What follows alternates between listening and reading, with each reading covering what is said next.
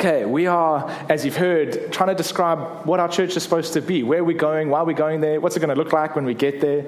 You know that we're in the process of raising funds to get some land and actually build a physical space that represents who we are as a church. And so it's important to not just make the building the destination, and we'll talk more practically about where we are in that process in weeks to come, but to actually make the kind of people God is calling us to be the point.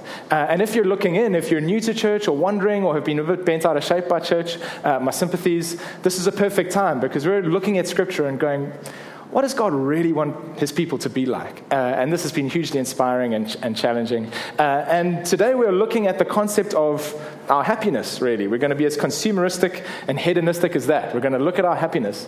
And I think it's actually hugely important. In fact, it would be irresponsible for you not to take your happiness very seriously, to really think it through. And I say that despite the fact that I'm fully aware we're in difficult times. There's lots to be sad about. There's lots to be outraged about. There's lots to be confused about. And in a moment when everyone wants to be up in arms and join Facebook petitions and potentially, for a change, actually do something as well as just signing things on Facebook, and good, I mean, absolutely good that we should want to fix the things that are broken, it's always worth double-checking our motivations.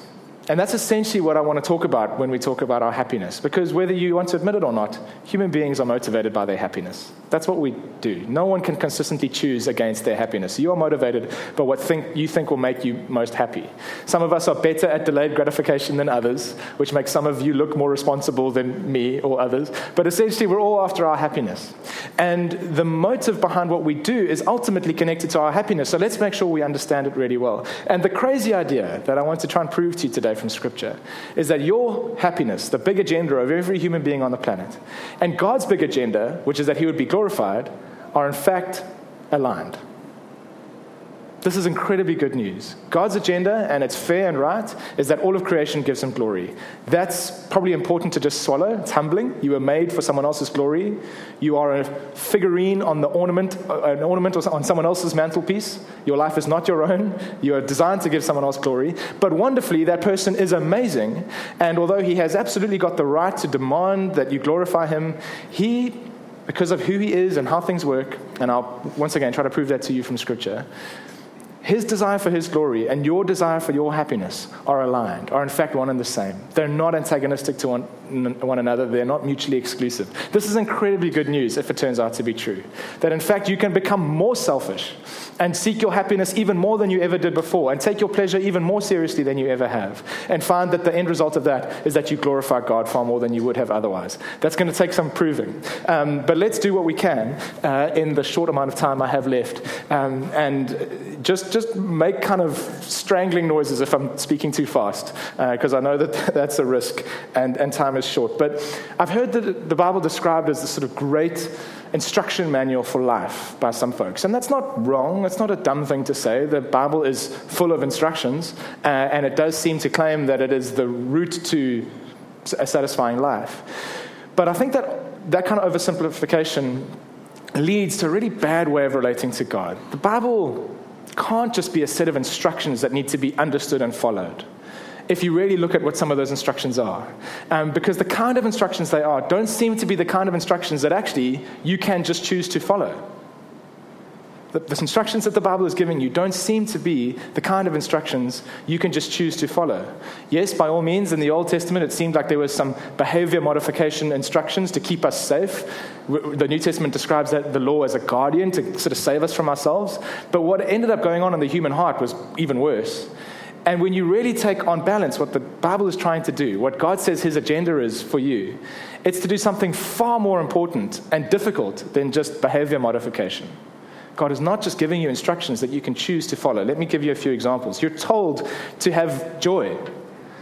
How do you just choose to follow that? You're told to fear certain things. You're told to have peace. You're told to have zeal for some stuff and to be horrified by other things. How do you just choose to obey that? How do you just drum that up? You're told to have desire for some stuff. You're told to be tender-hearted towards certain people. You're told to have a sense of brokenness and contrition at your own sinfulness. But if you don't find it particularly horrifying, then how do you just decide to be horrified by something? These are instructions about the appetites and attitudes of your heart. And your heart is not a thing that can simply be told to feel a certain way.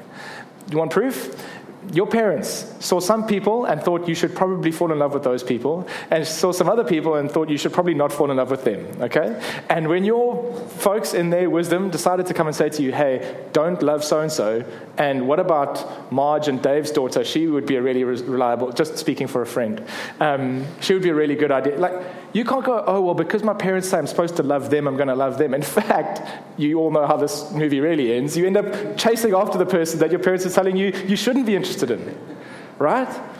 If God is just going to tell your heart how to feel, who the heck does he think he is? I can't even tell my heart how to feel. How on earth am I supposed to follow these instructions?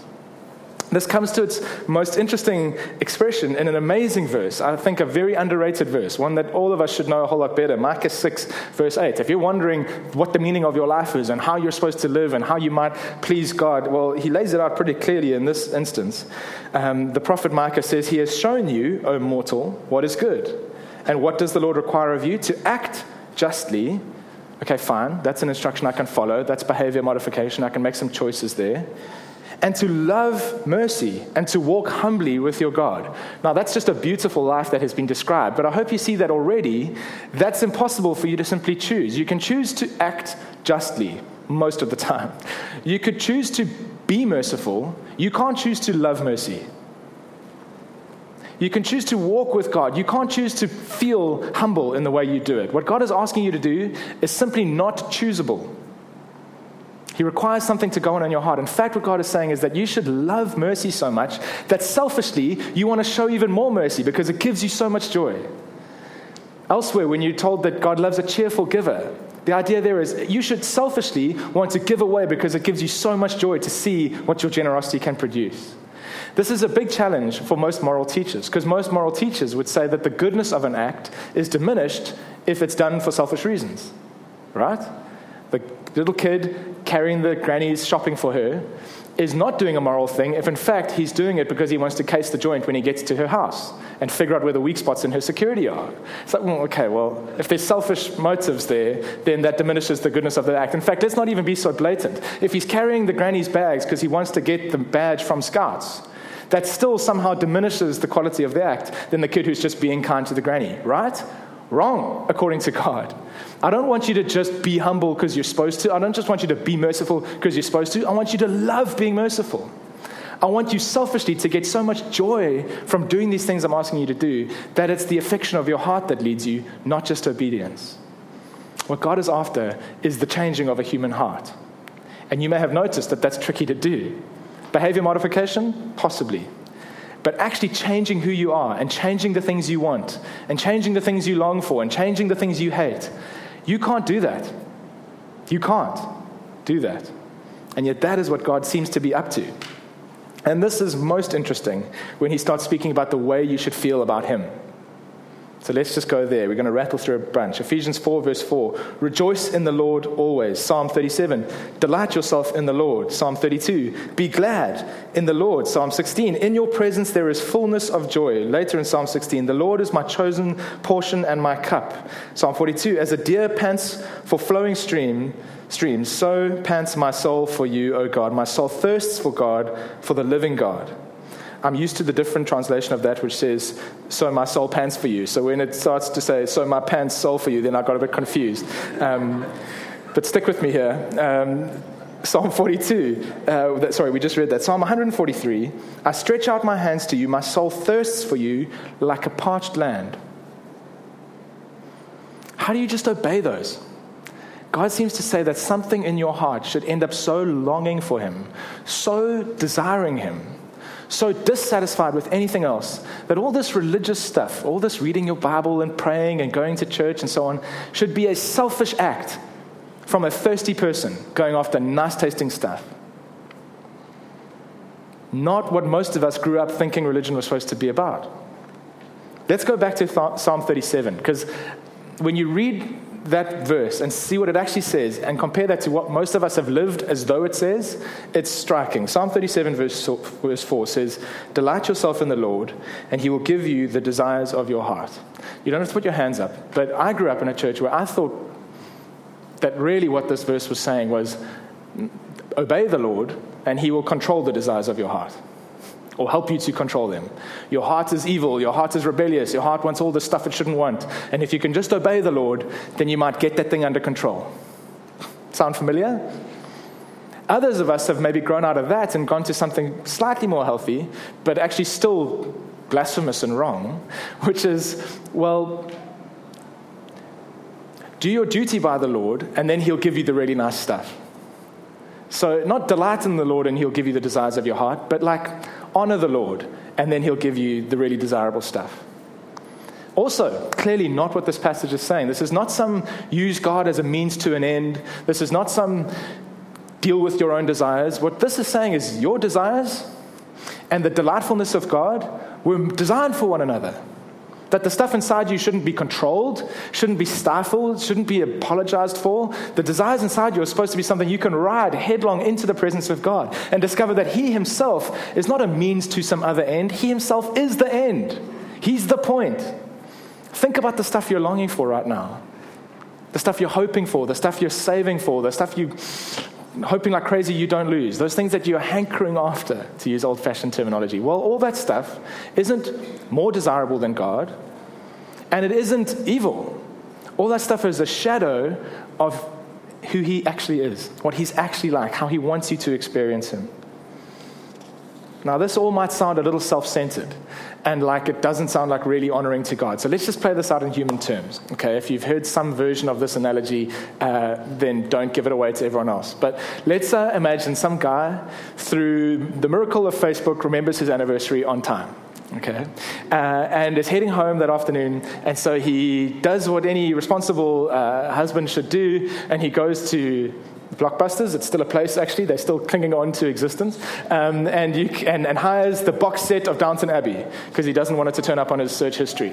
And so he gets the physical box set of Downton Abbey, picks up some chuckles on the way home, obviously, every bloke's superpower, and then gets buttloads of roses and arrives at the door, knocks on the door.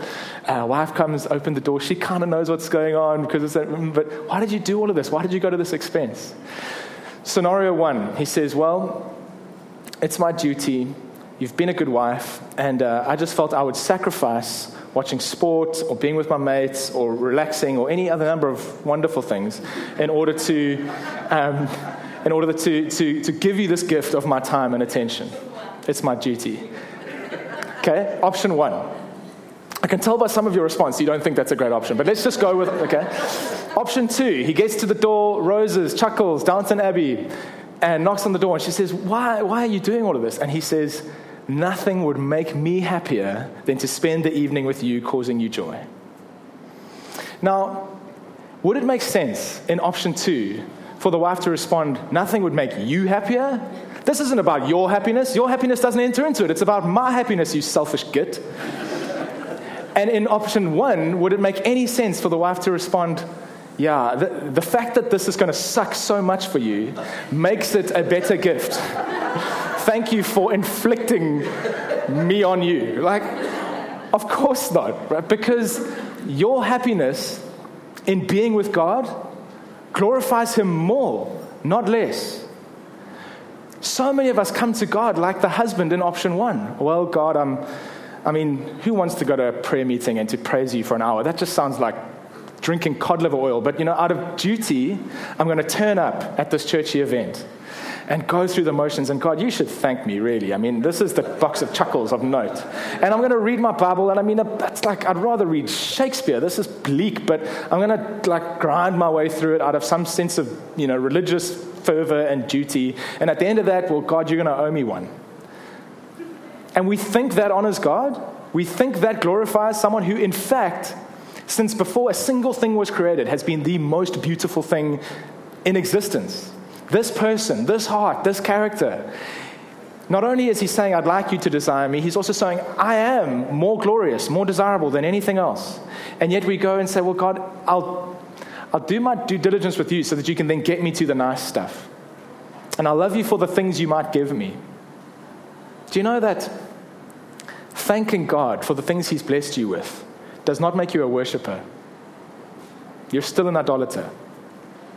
Yes, God loves to give good gifts. But if I'm praying to God that he will give me my health and then thanking him for my health and idolizing actually my health over him, I'm still in idolatry. Even if I'm saying, thank you, Jesus, so much for making me well. If being well is more important to me than being with him, I still haven't got all the measure of joy that's available to me. And please hear that. It's not you terrible idolater. No. You're wasting joy opportunities if you're still thanking him for stuff he's given you instead of going to him for who he is. If I come to God because he will love me, that's great. That is how he is. But I'm still not a disciple. I'm still a consumer until I realize he is just lovely. The fact that he heals me and loves me and gives me a sense of security is wonderful. But even that stuff is the byproduct. If I'm still stuck there, well, God made me better. You are still wasting joy opportunities. If you come to God for the stuff you can do for him, and if you want to serve God, that doesn't make you devoted. That still makes you God's benefactor. You're not supposed to be his benefactor. You're supposed to go to him for him. And the result of that is joy, and the result of that is healing, and the result of that is that you will overflow into wanting to do things for him and for others. But that's a byproduct. And until I have come to realize that he is more desirable than anything, I'm wasting joy opportunities. I've spent the last 6 weeks trying to do this, just constantly going, God, I want to enjoy you as much as I can in this moment. Just praying that prayer.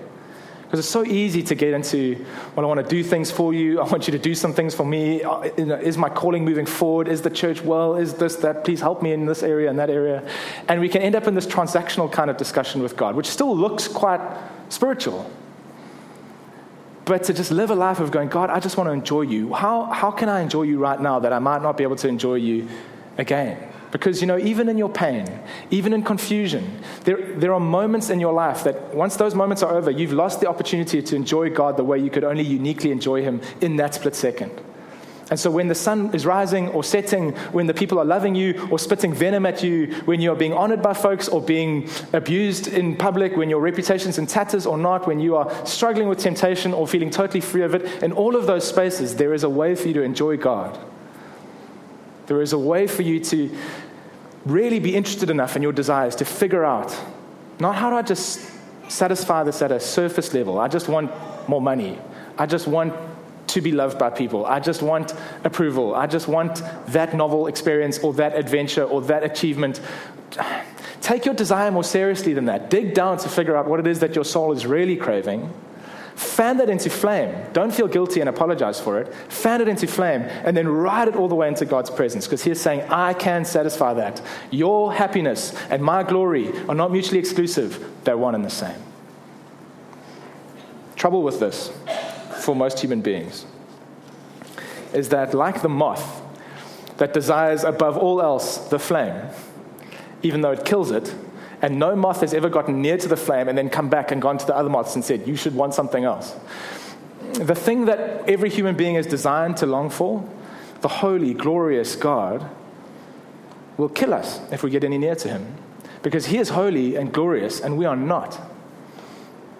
We're broken and flawed. We've broken trust with him. We've disobeyed him. If we were designed to be the ornament on his mantelpiece, if we were designed to serve him as our king, we've been in rebellion, and now there's no undoing that. There's no making yourself holy enough to be in God's presence. Throughout Scripture, anyone that wanted to get anywhere near to God heard him say, don't come too close, I might kill you. Priests and temples and sacrifices and systems are going to be needed for you to get anywhere near, but for you to actually see my face, which is the thing that every human heart is longing for, will wipe you out. Because you are corrupted and I am holy. And part of what makes God so desirable is that he's so pure and holy. So he can't just compromise that and just push it under the mat and pretend. And this is the thing that we get to enjoy about God the most. 1 John 4, verse 9. In this the love of God was made manifest among us, that God sent his only Son into the world so that we might live through him. Friends, if you've not quite grasped this yet, if you've been around church and believed in Jesus but not believed necessarily in what he did for you, maybe this is the moment. You desire God above all else, and if you haven't worked that out yet, I'm trusting you're starting to get a sense that, in fact, sex and drugs and rock and roll, all that stuff it's not that you desire too much, it's that you desire too little. Those are fake, temporary solutions. If you just really took your desire seriously, you would realize he will satisfy like nothing else, and yet he is off limits to you. And this is the great tragedy of our species, that we are the moths, and he is the flame, and there is a way that he has come into this world, and the very rebels who are in open revolt against him, he then lets us mutilate and kill him so that he takes our punishment that we deserve and then gives you access to the very flame, and now you can bask in its light and enjoy his presence and not be obliterated by him. It's just incredible. It's just incredible. Habakkuk, chapter 3. I get so excited when I can quote Habakkuk. See, we love God for who he is, and part of how you know who someone is what they do, obviously. And so we know he's powerful because we see creation. And we know he's loving because we see the cross. And we know he's just because we see the way he deals with sin. And we know he can be trusted because he keeps his promises. We know he's wise because of the way he works through human history. We know he's kind and compassionate because we see Jesus and he represents the Father. So yes, of course, you love God to some extent for what he does. But ultimately,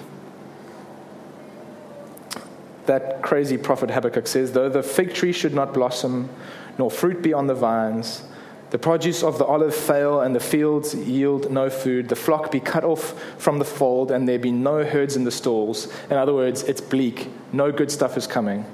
Yet I will rejoice in the Lord. I will take joy in the God of my salvation. The fact that Jesus came for you, rescued you, and has allowed you into the presence of God, God actually thinks that can be enough. That even if you work in a North Korean toothpaste tube factory, putting caps onto tops of toothpaste tubes for the rest of your life, and you don't get into your sweet spot, no one thanks you for it, no good things come to you, even in that scenario, he can still be deeply desirable. And all the needs, all the desires inside you can still be satisfied in him.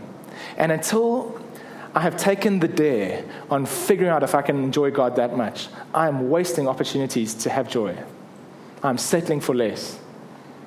All the good things that God does for us are great, but they're not actually the main thing. And until I can move past that and really enjoy him for him, I'm leaving a whole bunch of joy on the table. I'm glorifying him less than I should.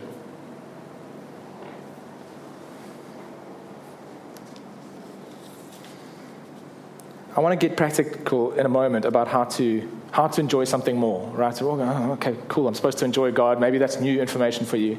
I want to talk to you about how you would go about enjoying something more, because as much as you can't flick a switch and decide to desire something, there are some practical steps you can do.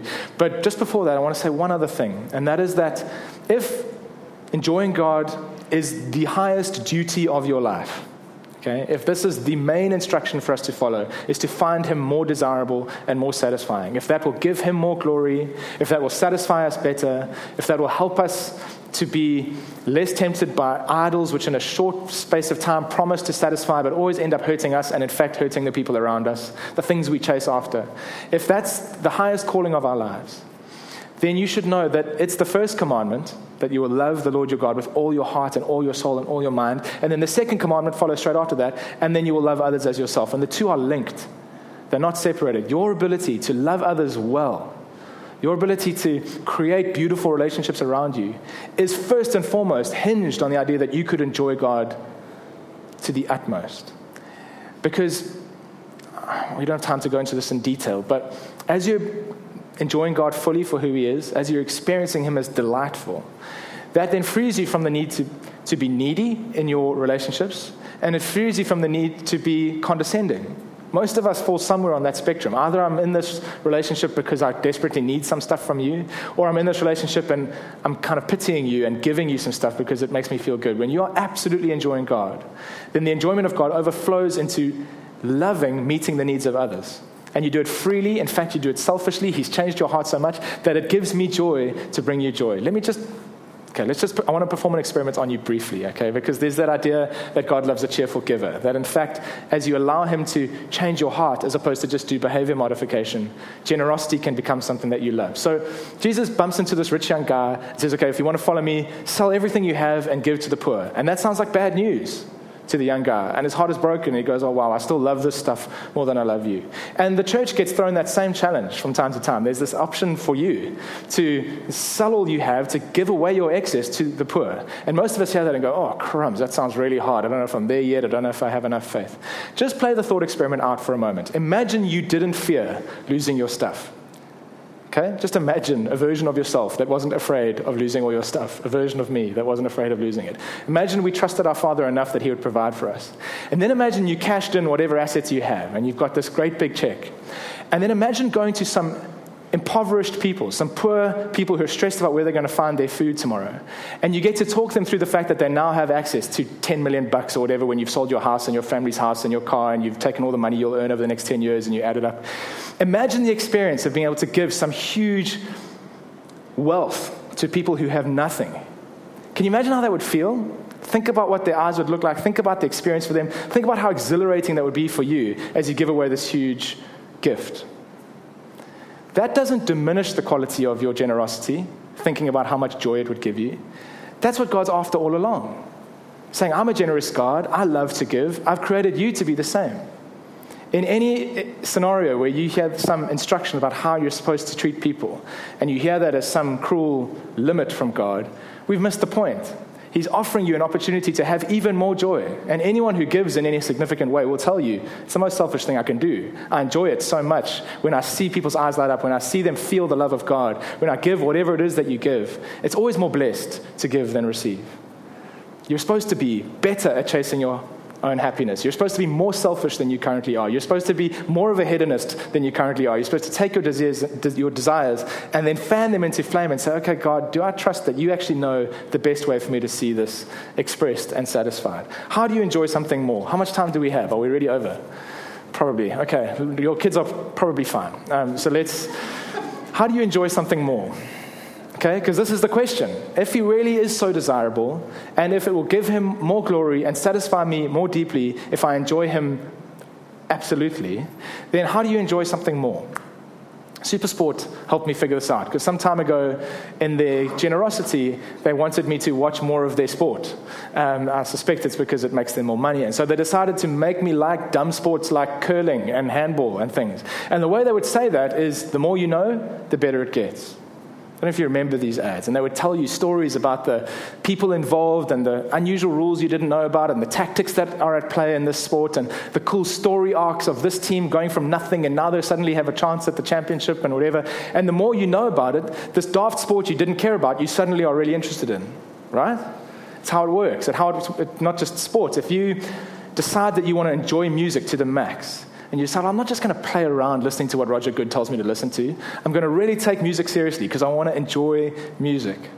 And you figure out the genre you're interested in, and now you're digging through, back information about the artists and who recorded what with who and when and in what studio and the collaborations that took place and why that music sounded so great and what instrument that guy played on and where that guitar came from and the backstory. And then you're digging through shops and buying old vinyl records, and now you're some nerd who knows a lot about music, but you haven't gone on all that investigation and all that effort out of some sense of duty.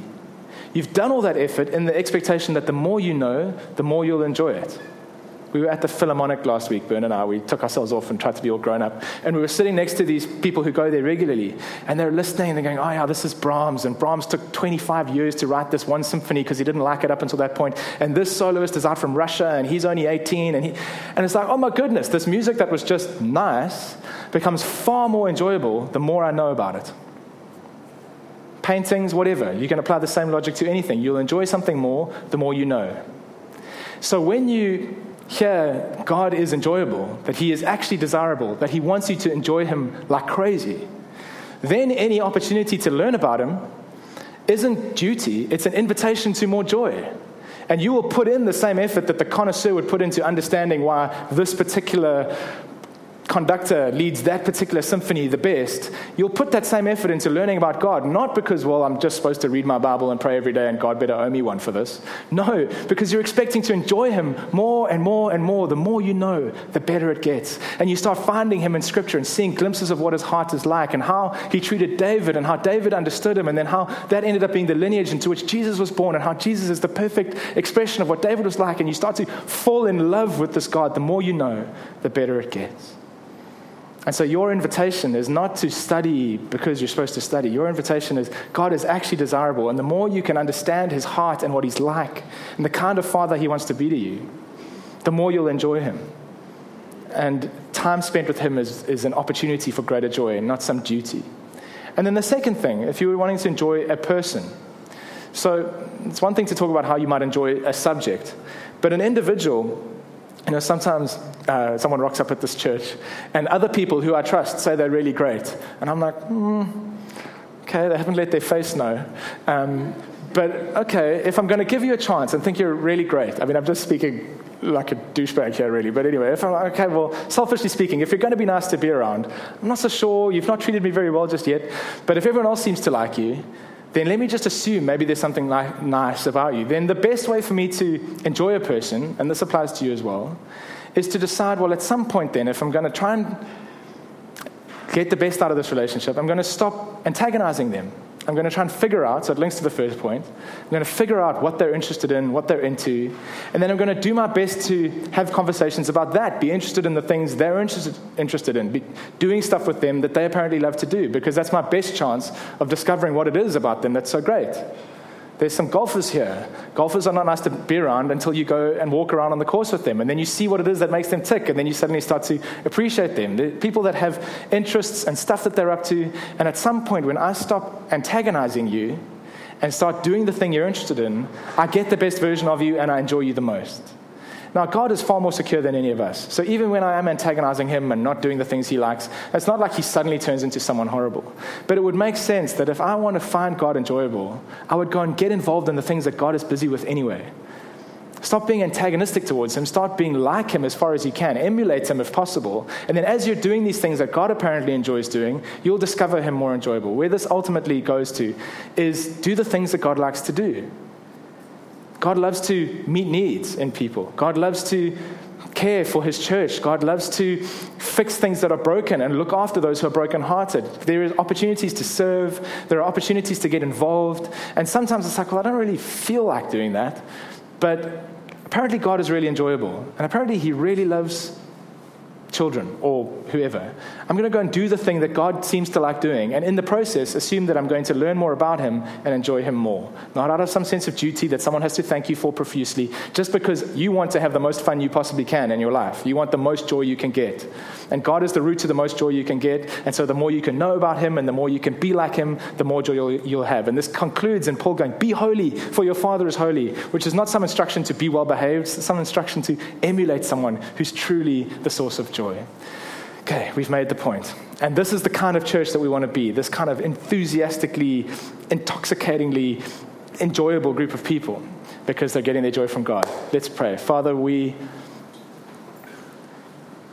repent of all the other places we've gone to for our joy. We repent of all the other avenues we've followed in order to have our desires met. We recognize that those were never going to satisfy fully, and we're always going to end up hurting us and those around us. And so we choose today to pursue you as the ultimate source of our joy, as the ultimate place where we will be satisfied. We recognize that it's you that our souls have been thirsting for. And as we chase you down, as we seek to enjoy you more, as we take our pleasure in you seriously, thank you so much that we can fully expect that you will satisfy, that you will be even better than you say you are. And we can't wait to live out of that place. In Jesus' name, amen.